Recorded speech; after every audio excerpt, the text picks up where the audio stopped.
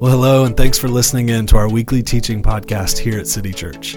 We are a church in the Knoxville area that seeks to be a Jesus-centered family on mission. If you're in Knoxville or ever visiting Knoxville, we'd love to have you with us at one of our Sunday gatherings. If you're interested in giving financially to help us reach more people here in the city, you can give easily at citychurchknox.com/give. And finally, if this teaching is helpful to you in any way, we'd love to hear about it. You can drop us a line at info@citychurchknox.com. With that being said, here's this week's teaching. Well, good morning. Again, if you have your Bibles, go ahead and turn with me to Ephesians chapter 2. Ephesians chapter 2. If you don't have a Bible with you, feel free to use one of ours.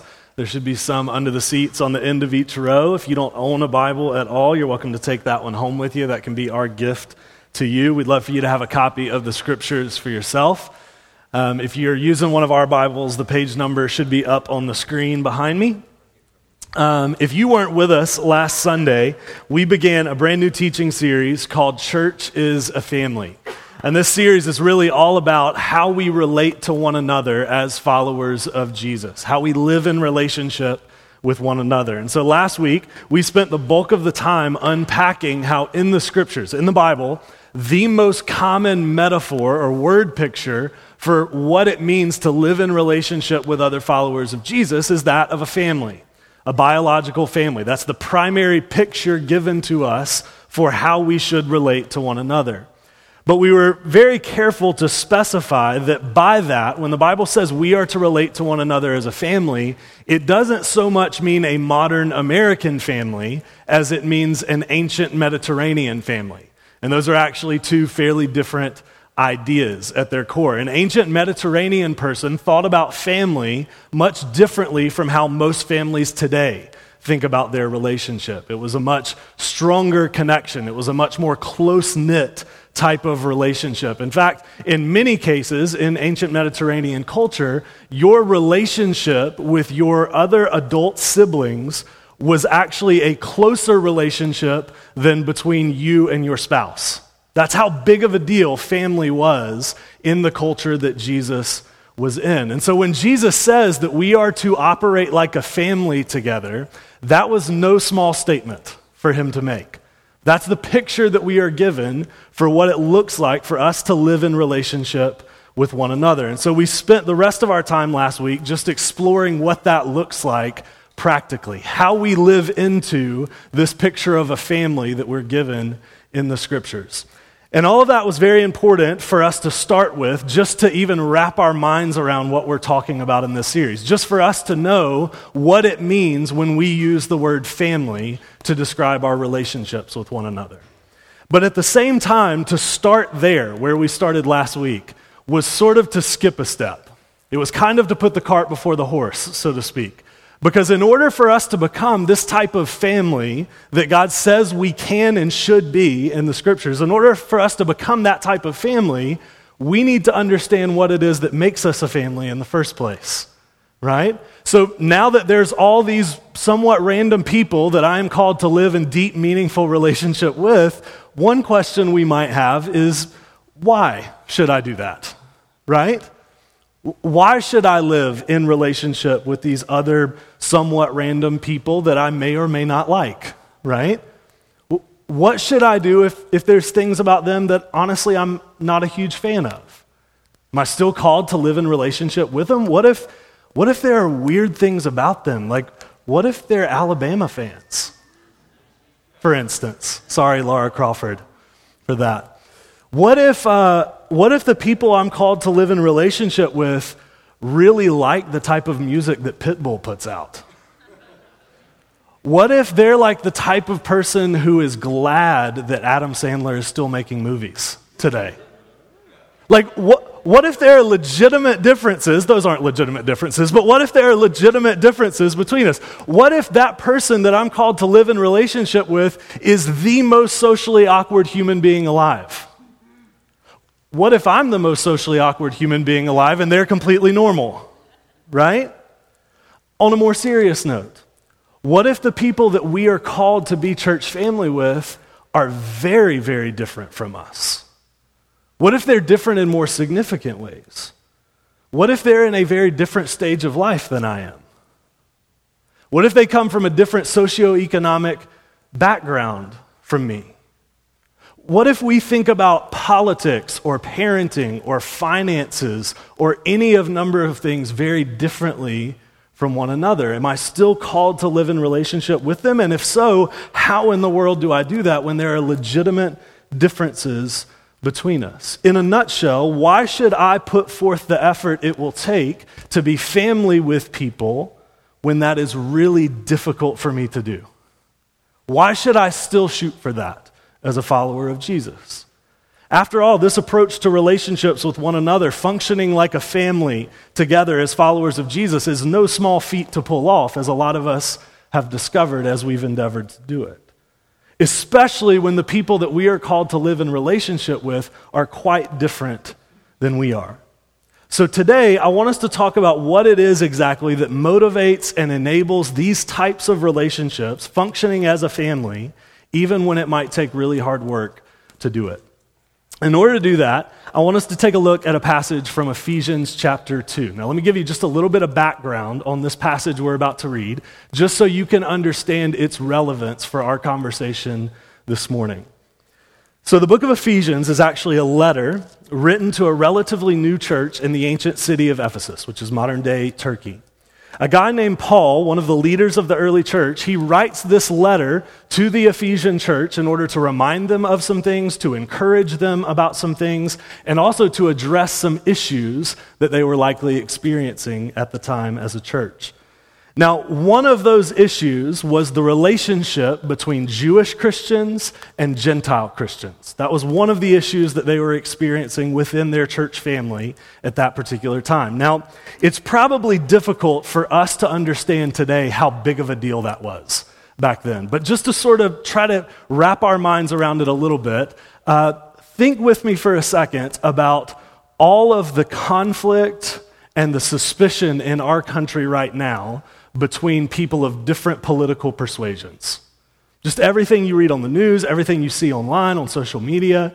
Think about all the frustration and the skepticism and the assumptions being made and the name-calling that goes back and forth and the bickering that happens on a regular basis between those who are more politically conservative and those who are more politically liberal. Think about that for a second. Now multiply it by like a factor of 5 and add hundreds of more years of back history to it. I think once you do that, you're starting to get a glimpse at what the relationship felt like at times between Jewish Christians and Gentile Christians in Paul's day. Here were these two very different groups of people who thought about themselves very differently from one another, people who thought about the world around them very differently from one another, people who just approached life differently from one another. Very different groups of people, but God had seen it fit in His providence and His grace to knit them into one church family together. Now, as you might imagine, that was creating some issues in their midst. And so Paul writes, specifically Ephesians chapter 2, the part of the letter that we're about to read, to help them navigate that issue that they were experiencing, to help them know how to approach it as followers of Jesus. So my point is that though it may not seem like this passage has much relevance to our culture today, just based on the words and the concepts that it brings up at times, turns out it probably has lots to say about how we relate to people that are very different than us, right? Because that's the issue they were experiencing too. It might have been different on the surface, but a lot of the principles that Paul brings up still very much apply to how we relate to other people who are different than us today. So we're going to talk for a bit at the end about how this all applies in our cultural setting today. But first, let's just work our way through this passage. Ephesians chapter 2. It rained for the first time in a long time, and I'm so sleepy, you guys. Are you guys sleepy? All of a sudden, I got really sleepy when it rained. I'll work on that. All right. You might want to bring me a coffee on stage. That'd be great. Ephesians chapter 2, starting in verse 14. For He Himself is our peace. Now, does anybody want to take a guess at who He Himself is referring to? Jesus? I think somebody said Jesus, right? Always a safe guess when you're in church, right? If anybody asks a question, you just shout out Jesus, and chances are in some roundabout way you'll be right. And even if not, people will be like, wow, that person's having a really powerful experience. That's great. Good for them. But he himself refers to Jesus, right? Jesus Christ himself. He himself is our peace. Now, when the Bible uses the word peace, and especially in the New Testament, when it uses the word peace, that word peace, you're the best, Kelsey. You're my hero. Everybody give it up for Kelsey. That's water, though. I don't know if it's great. Thanks, Kelsey, for the water. All right. So the word peace, like I was saying, the word peace in the Bible does not just refer to an absence of conflict or violence. It actually means much more than that. It's not just talking about, hey, let's put up with one another. It's actually talking about an ongoing love and acceptance of one another because of the gospel. So it's much deeper than, we try to get along when it's convenient for us. It's actually talking about we ongoingly love and embrace one another in friendship. Paul says that is what Jesus came to generate between these two very different groups of people. That he came to deliver peace, love, and acceptance between them. Now that's no small statement. But he's going to go on and elaborate on the details of how Jesus accomplishes that peace exactly. Keep reading with me in verse 14. He himself is our peace, who has made us both one and has broken down in his flesh the dividing wall of hostility. Now note there apparently was hostility between these two people groups. Substantial differences with one another that resulted in a deep distrust and contempt for the other group of people. That's what was in place at the time when this is written. But Jesus addressed that, verse 15, by abolishing the law of commandments expressed in ordinances, that he might create in himself one new man in place of the two, so making peace and might reconcile us both to God in one body through the cross, thereby killing the hostility. So here, Paul is obviously referring to Jesus' death on the cross, and by implication, also his resurrection from the dead. Now, I think today it's easy for us to think of the cross mainly in terms of what it did for us individually and our individual relationship with God. We think of the cross often in terms of, okay, it forgave me of my sin and it set things right between me individually and the God of the universe. And that is absolutely true. That is beautifully true, in fact. That is core to the message of the gospel. But if you're paying attention to this passage, there also apparently is another dimension to what the cross accomplished and what Jesus accomplished through it. That on the cross, God was not only setting things right between us and God individually, but he was also setting things right between us and other people. Do you see that in the passage? In Paul's language, he was, quote, reconciling us both to God in one body through the cross, killing the hostility. That's the language that he uses. In other words, the cross provides a path for us to be made right, not just with God, but also with other people. Put another way, one thing that the cross accomplishes is justification. The theological concept of us being made right with God, being given a new identity with God through Jesus, being seen as righteous in God's sight because of the cross. Justification is also central to the message of the gospel. But according to the language in this passage, the cross not only justifies us, but also, if I can make up a word that I'm totally certain will not catch on, the cross also familyfies us. It makes us into a family. It reconciles us with one another.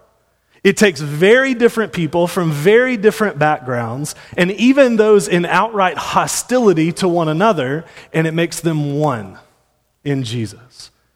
It makes them one. In the original language, it actually uses the phrase, one new humanity is what God creates through Jesus. Now, just in case anybody mishears that does not mean that the cross does away with the things that make us different and diverse from one another. It doesn't do away with the things that make us unique, with all our different backgrounds and stories and all of that. God's purpose was not to create one big group of homogeneous people that all look and act and speak just alike. That's not Paul's point at all. His point is that God takes all of these people with all of these beautiful differences and distinctions from one another, and he gives them the ability to live with this ongoing love and acceptance of one another in Jesus. That's what Jesus came to accomplish between us, that we would live together with acceptance and humility and love of one another despite our differences. So it's not uniformity, but it is unity around the cross of Jesus. That's what God accomplished for us. So currently, our 3-year-old Whit has a favorite book called God's Very Good Idea. Some of you parents may have this book.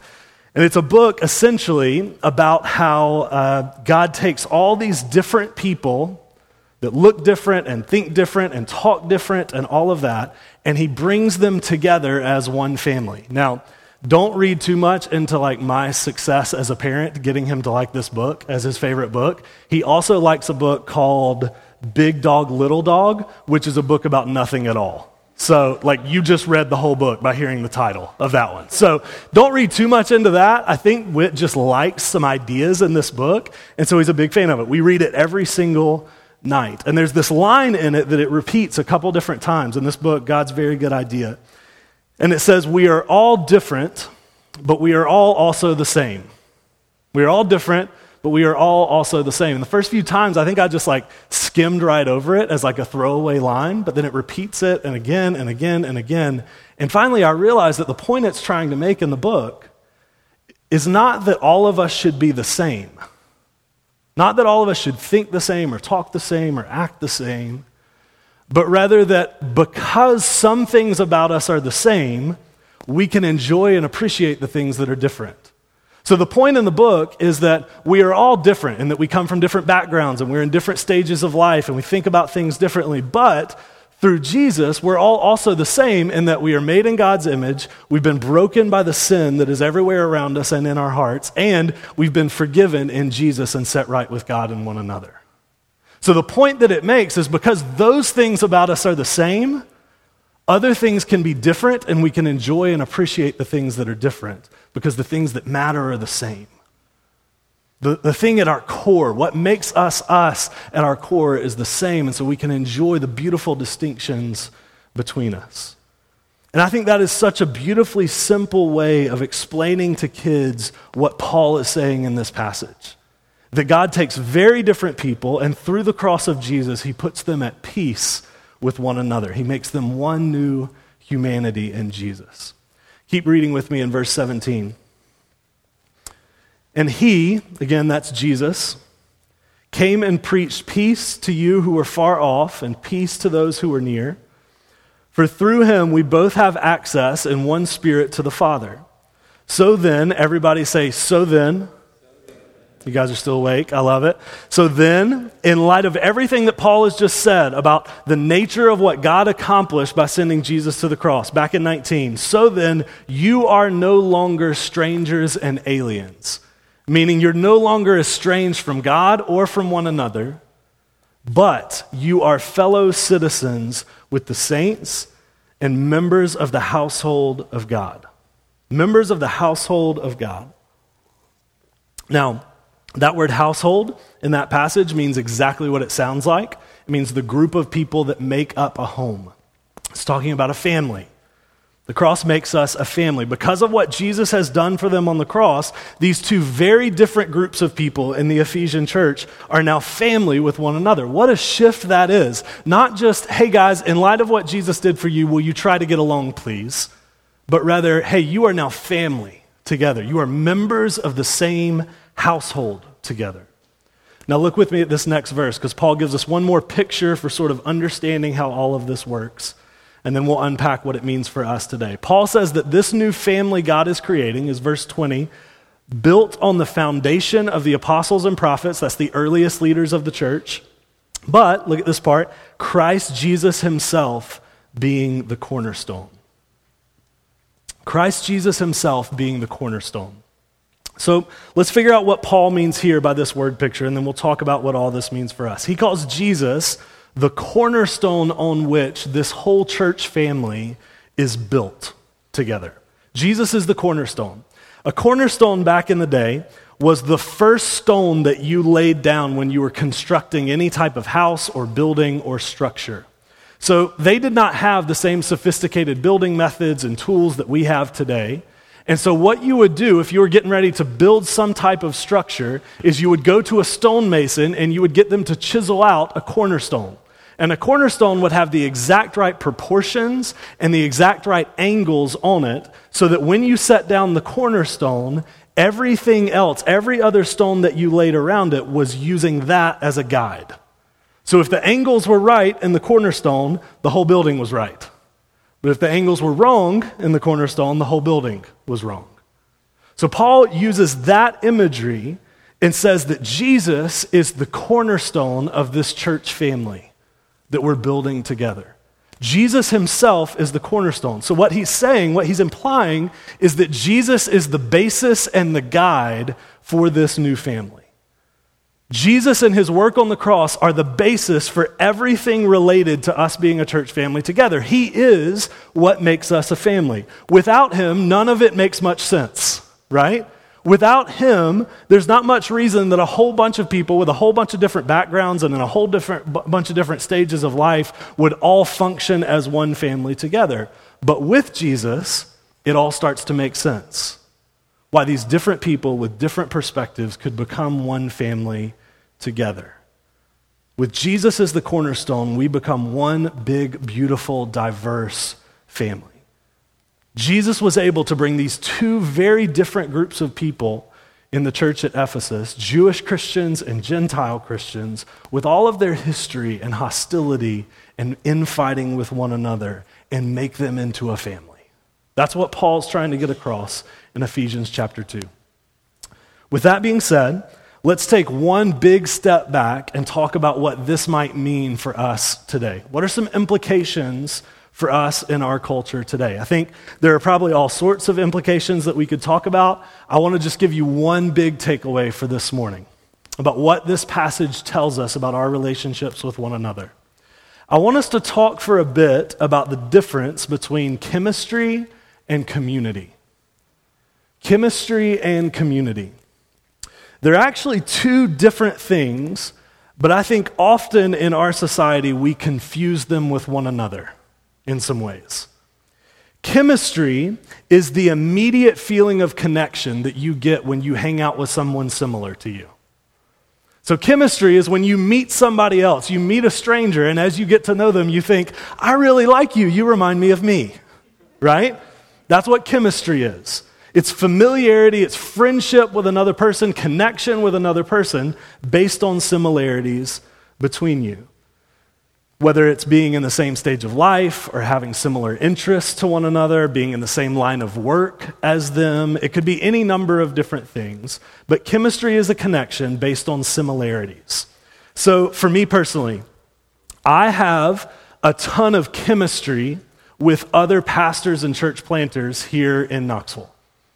I can get together with them, and we could probably talk for hours about stuff because there's just a lot in common. We're similar in that we're in the same line of work. We're even similar in the types of churches that we're trying to lead our churches to become. So Dominique Lee, who's out at Hope Fellowship, who you guys will actually get to hear from here next Sunday, he is one of these friends that I have, one of these other pastors and church planters that I'm in relationship with. Jason Hayes out at Shoreline Church. Aaron Loy, who's planting a church in South Knoxville. There's all these people, all these other pastors and church leaders in our city that I have a natural chemistry with. We have tons in common. We could get lunch and we could sit there for hours and talk about all the things that we have in common, whether it's in things that we're encountering in our job, whether it's books that we're reading, theology, life with our families, all of that. There's just tons that we have in common. We have a lot of chemistry. But that being said, as beneficial as those relationships are, I would not consider those guys to be my community. I wouldn't use that word to describe those relationships. I don't see them often enough for them to be my community. They don't know enough about me. They don't see me on a regular enough basis to know the things that I'm struggling with on a regular basis. They don't know the deepest parts of me like other people do. They don't help me grow, at least not on a daily basis, in my discipleship to Jesus. We have chemistry, but we do not have community. Does that make sense so far? But that being said, I do have community with a guy named Michael in my life group. There's a guy in my life group named Michael. We've known each other for 6 months? A little bit more? So, now on the surface, you would not expect a guy like me and a guy like Michael to have much chemistry with one another. I am 32. Michael is an age that he just prefers I describe as somewhere north of 50. I am an introvert. He clapped at that. That was great. You got me, man. I am an introvert. Michael is very much an extrovert. If you've met Michael, you have found out that he is an extrovert within the first few minutes that you've known him. I am married. He is single. When it comes to music, I tend to like acoustic, really chill, singer-songwriter type of stuff. I like the type of music that makes you feel like you're perpetually on a road trip through the mountains, right? That's the kind of music I like. Michael blasts techno dance pop everywhere he goes as loud as he can in his car. So even when it comes to music, there's just a lot of differences between me and Michael. There's a lot of things that we do not have in common. I could probably go on, and he could too, about all the things that we see differently and think about differently from one another. So if you were just pairing up two people to be in a friendship, you probably would not pick me and Michael, unless you were doing casting for an odd couple buddy comedy movie or something, right? You probably would not pair us up because we don't have much inherent chemistry, at least not on the surface. But that being said, I'll tell you this, I have some of the most regular, most meaningful community with Michael. He and I have a lot in common when it comes to the things of God. I have regular lunches with Michael where we challenge one another to grow in our discipleship to Jesus, where we say things that maybe the other person didn't want to hear, but they need to hear. We help one another grow on a regular basis. Michael knows some things about me that not many other people know. I have community with Michael, even though we don't have much inherent chemistry. So there's a difference between chemistry and community. They're not the same thing. Now, they're both good things to desire. I hope you have both of them. I hope you have people that you have chemistry with and people you have community with. I hope you have people that you click with very naturally and you have people that you hang out with despite not clicking with them very naturally. They're both good things, but they're not the same thing. And perhaps most importantly, they are not requirements for one another. For instance, you can have plenty of chemistry with people and still not have much community with them. You can have people that you enjoy being around on a regular basis but don't necessarily know you all that well, at least not in the things that matter. And you can have community with people that you have virtually no chemistry with, like me and Michael. You can have rich, meaningful, deep friendships with people that you don't naturally click with at all on the surface.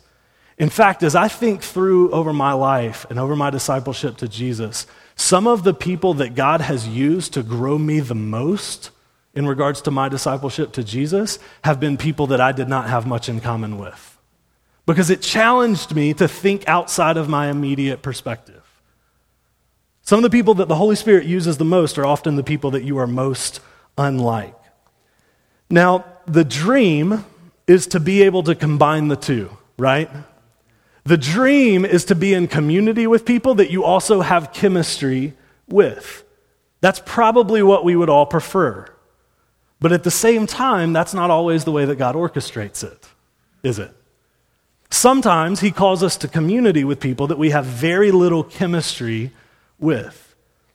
So all of that said, here are two concerns that I have for our church family as a whole. Take them or leave them. These are concerns that I have for our church, just for us to consider this morning. One concern I have is that some of us would think we have genuine community when really all we have is chemistry. That some of us would think, man, I know these people really well, but really all it is that we have a ton of things in common, and so it's easy for us to hang out. The other concern that I have is that some of us would continually run from community in the name of finding more chemistry. The other concern I have is that we would ignore the community that God has put around us just in the name of finding more people that are a little bit easier to talk to. And again, I want to be very clear. It is not wrong to want chemistry, okay? I hope you have people that you have chemistry with. I hope you find people that you have chemistry with. But don't confuse that with community. They are often not the same thing. And here's why I have those two concerns, and here's why I care enough to bring it up with us this morning. If you're paying attention to what Ephesians 2 just got done telling us, it's that the building block, the foundational cornerstone of genuine community is actually not the chemistry that we have with other people. It's the work of Jesus on the cross. That's what makes us a family. Not similarities in personality, not similarities in life stage, not similarities in marital status or anything else. What makes us a family is the cross of Jesus. So when we say things like, oh, I can't be in community with them, they're very different from me, I think that flat out ignores the reconciling work of the gospel. Because in Ephesians 2, what God saw fit to do is to take these two very different groups of people that probably had less in common than we do with anybody in our life groups here at City Church, and he knit them together into one church family. In the gospel, God provided the basis for these two polar opposite groups of people. I mean, if you're looking for a case study in people who are different than one another, this is it, right? Jewish and Gentile Christians, that's about as different as two groups of people can be, at least in this culture. They could not be more different, but they had one very important thing in common, and that's the good news of Jesus. They had a belief in the reconciling work of Jesus on the cross, and that's what made them a family. And listen, if Jesus could do that for Jews and Gentiles, if he could do it for two groups of people with all that history, all of that bad blood between them, surely he can do that for us today. In our society. Surely he can accomplish that. Surely he can do that between married people and unmarried people. Surely he can do that between college students and empty nesters. Surely he can do that between black Christians and white Christians. Surely he is able to do this in our midst if he did this in Ephesians chapter 2. So if you are a follower of Jesus here today, I would just encourage you to fight the urge to think that the goal of life is to find more people like you to hang out with. I'm not saying don't look for people like you. I'm just saying fight the urge to think that those are the only people you can have community with. Because I think that short circuits, I think that downplays the reality of what Jesus accomplished for us. Instead, as followers of Jesus, I think we are called to intentionally look for ways that the gospel makes us one with those around us, and especially with those who are very different than we are. So the question might be, how do we do that practically?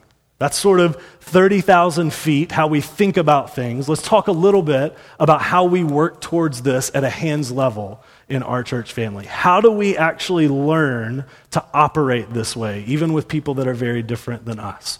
I've got two things that I think are worth considering this morning, and really they're just sort of two sides of the same coin. But first, I think we should confess sins, not just circumstances.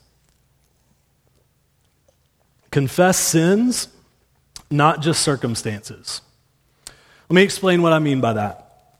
Something I have noticed about myself is that when I'm talking with some of the guys from my life group, even when I am attempting to be really honest about what's going on in my life and about elements of my relationship to Jesus, usually I end up talking more about the circumstances of my life than I talk about what I'm struggling with in those circumstances. Usually when people ask me the question, how are you doing? I usually answer it as if they would have asked, what are you doing? Right? I usually just list out for them the situations in my life. So I'll respond, for instance, by talking about things happening in my life, about specific ways that life with two kids is stressful, right? I'll talk some about that. Or I'll talk about how Anna and I are experiencing conflict in some aspect of our marriage. Or I'll talk about how life as a pastor, working as a pastor, can be somewhat discouraging at times. I'll usually talk about things like that. And there's nothing wrong with me talking about those things with my life group. In fact, I hope that all of us bring things like that up with our life groups. But the thing is, I haven't really confessed anything yet, right? All I've done so far is just talked about the circumstances in my life that are not going the way that I want them to. That's not actually confession. That's just discussing the details of our life with people. And by doing that, by talking that way with them, what I've just inadvertently communicated is that people who are not in my stage of life probably can't identify with what I'm experiencing. What I've just inadvertently communicated is that if you are not a parent of at least 2 kids, you probably can't understand what I'm dealing with right now.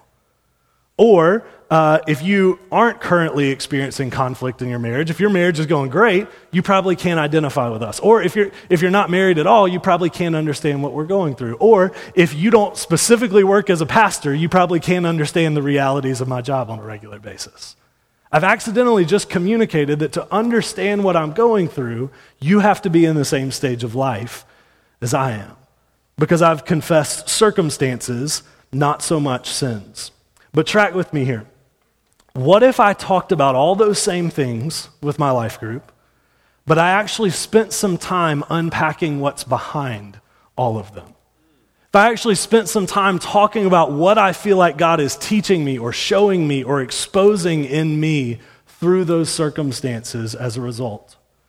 So what if instead of just saying, hey, life with 2 kids is stressful, I instead said, hey, life with 2 kids is stressful, and I think what God is using that to expose in me is that I don't do a good job of prioritizing my time. Is that I just say yes to everything, and at the end of the day, I'm out of energy to do the things that matter. What if I talked about it from that angle? I'm still talking about what's happening in my life, but I'm doing it with an awareness of who God is. I'm doing it with an awareness of God is always teaching, God is always speaking if we're willing to listen. What if instead of just saying, hey, Anna and I are experiencing conflict in X, Y, and Z, what if instead I said, hey, we're experiencing conflict with one another, and I think the reason for that conflict a lot of the times is that I am a very impatient and self-righteous person. And I always assume that she's wrong, and I always assume that I'm right. And that I'm just waiting for her to see the light of day, right? I think that's what God is trying to expose in me through this conflict that we're having with one another. What if instead of just saying, hey, life as a pastor is discouraging, what if I said, hey, right now my job is frustrating and discouraging, and I think God is using that to help me see that I cannot control what people in our church do or don't do. That I can't actually change people myself. All I can do is be faithful and ask that the Holy Spirit would change them. I think God's using this discouragement in my job to show me that. If I confess things like that, if I talk about what's going on behind just the circumstances in my life that are not going well, all of a sudden it invites other people into the conversation instead of boxing them out. It's easier to see how the things I'm struggling with are also things that other people might be struggling with as followers of Jesus. And yes, doing it that way requires a little more self-awareness, for sure. It requires thinking about things a little more often. It involves regularly asking, Holy Spirit, what are you trying to teach me? What are you trying to show me through this? But it taps into what we have in common with others. Namely, that we are all followers of Jesus who are affected by the brokenness of the world and are trying to learn what Jesus' life, death, and resurrection might mean practically for us. And when we tap into that, it actually opens up the conversation. When we confess sins and not just circumstances. The second, and like I said, this is really just the flip side of the same thing. Second is look for bridges, not barriers. Look for bridges, not barriers. I made them start with the same letter so that you know it's true, right? Look for bridges with one another, not barriers. So there are going to come times when you maybe are not talking about things going on with your life, But somebody else in your life, another follower of Jesus, another person in your life group is talking about things going on in their life.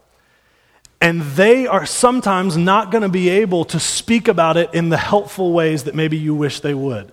Maybe they do confess just circumstances.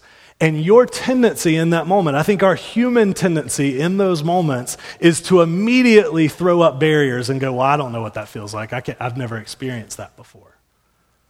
And all of a sudden, we're out of the conversation because we're assuming that they're just too different from us to have any type of dialogue about it. It's easier to throw up barriers. And so in those moments, what it might be is that they just need your help. They need you to meet them halfway in the process. They might need you to help show them or help them see what God is teaching them or exposing in them. They might need you to dialogue with them so that they can see it more clearly. And that's what it looks like to look for bridges. So let's say in your life group, there is someone who's a stay-at-home mom.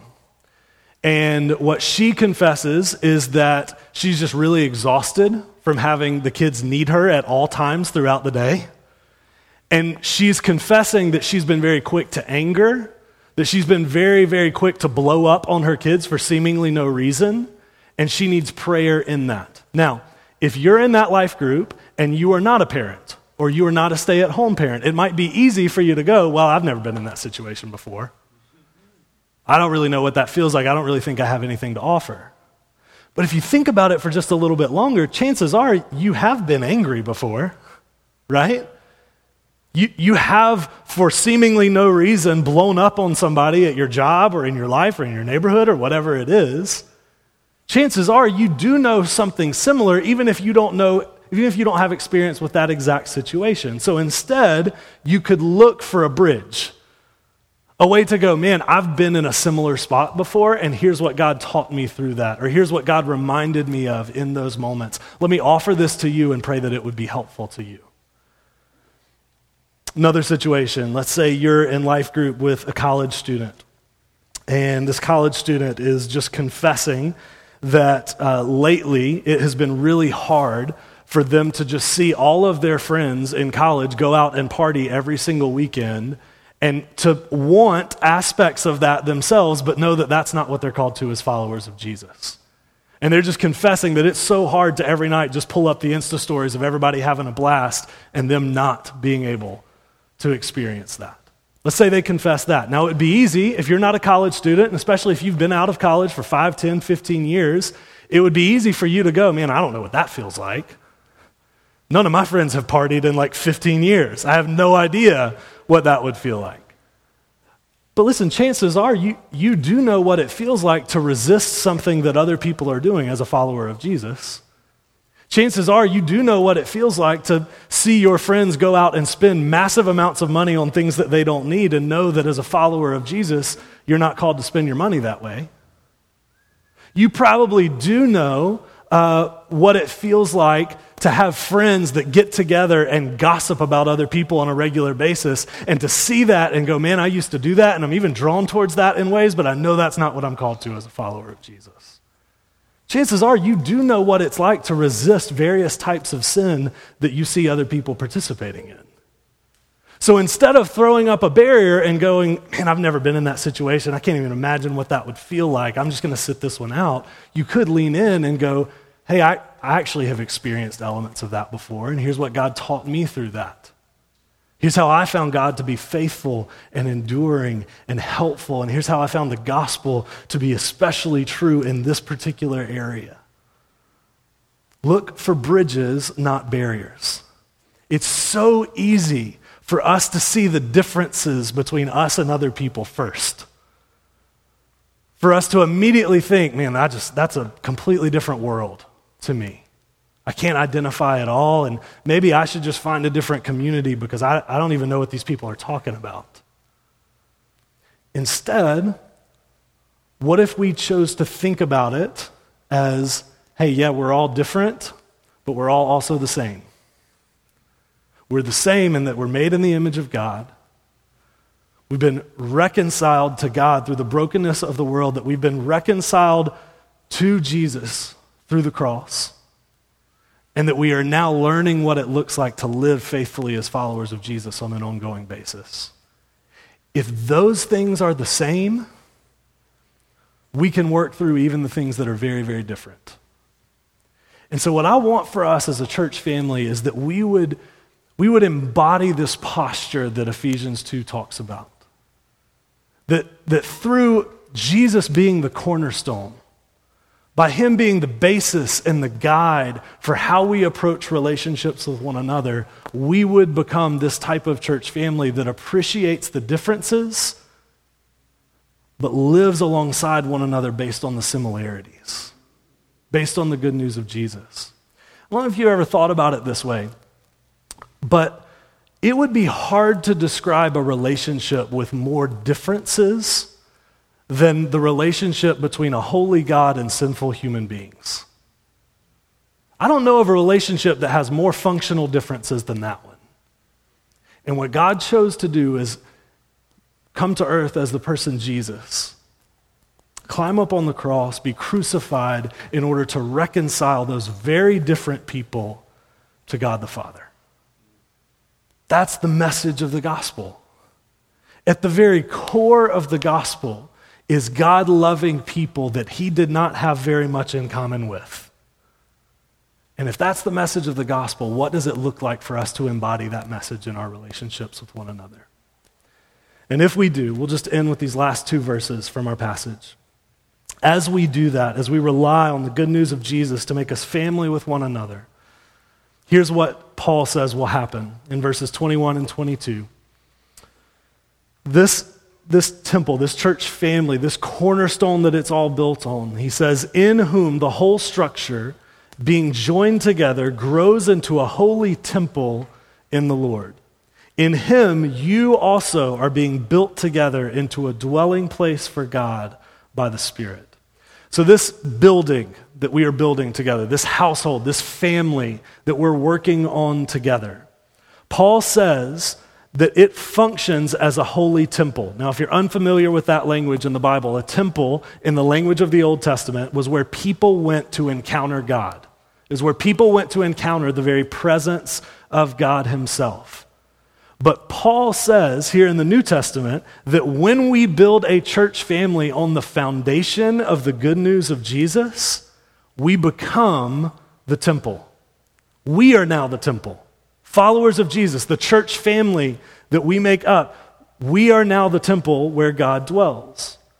So if we want the people in Knoxville and our world to experience the presence of God, if we want them to encounter who God is, it starts with the good news of Jesus transforming us, him transforming and informing the relationships that we have with one another, and letting him make us into a family, a household that is built on the cornerstone of Jesus and what he accomplished on the cross. That's what we're after. Let me pray for us. Thanks for listening. As many of you guys know, we are in the process of renovating and moving into a historic church building located on the Tennessee River right in the heart of Knoxville. If you regularly benefit from this podcast, we would love to extend the invite to you to consider giving to those renovations. If you're interested in finding out more, head to citychurchknox.com/building.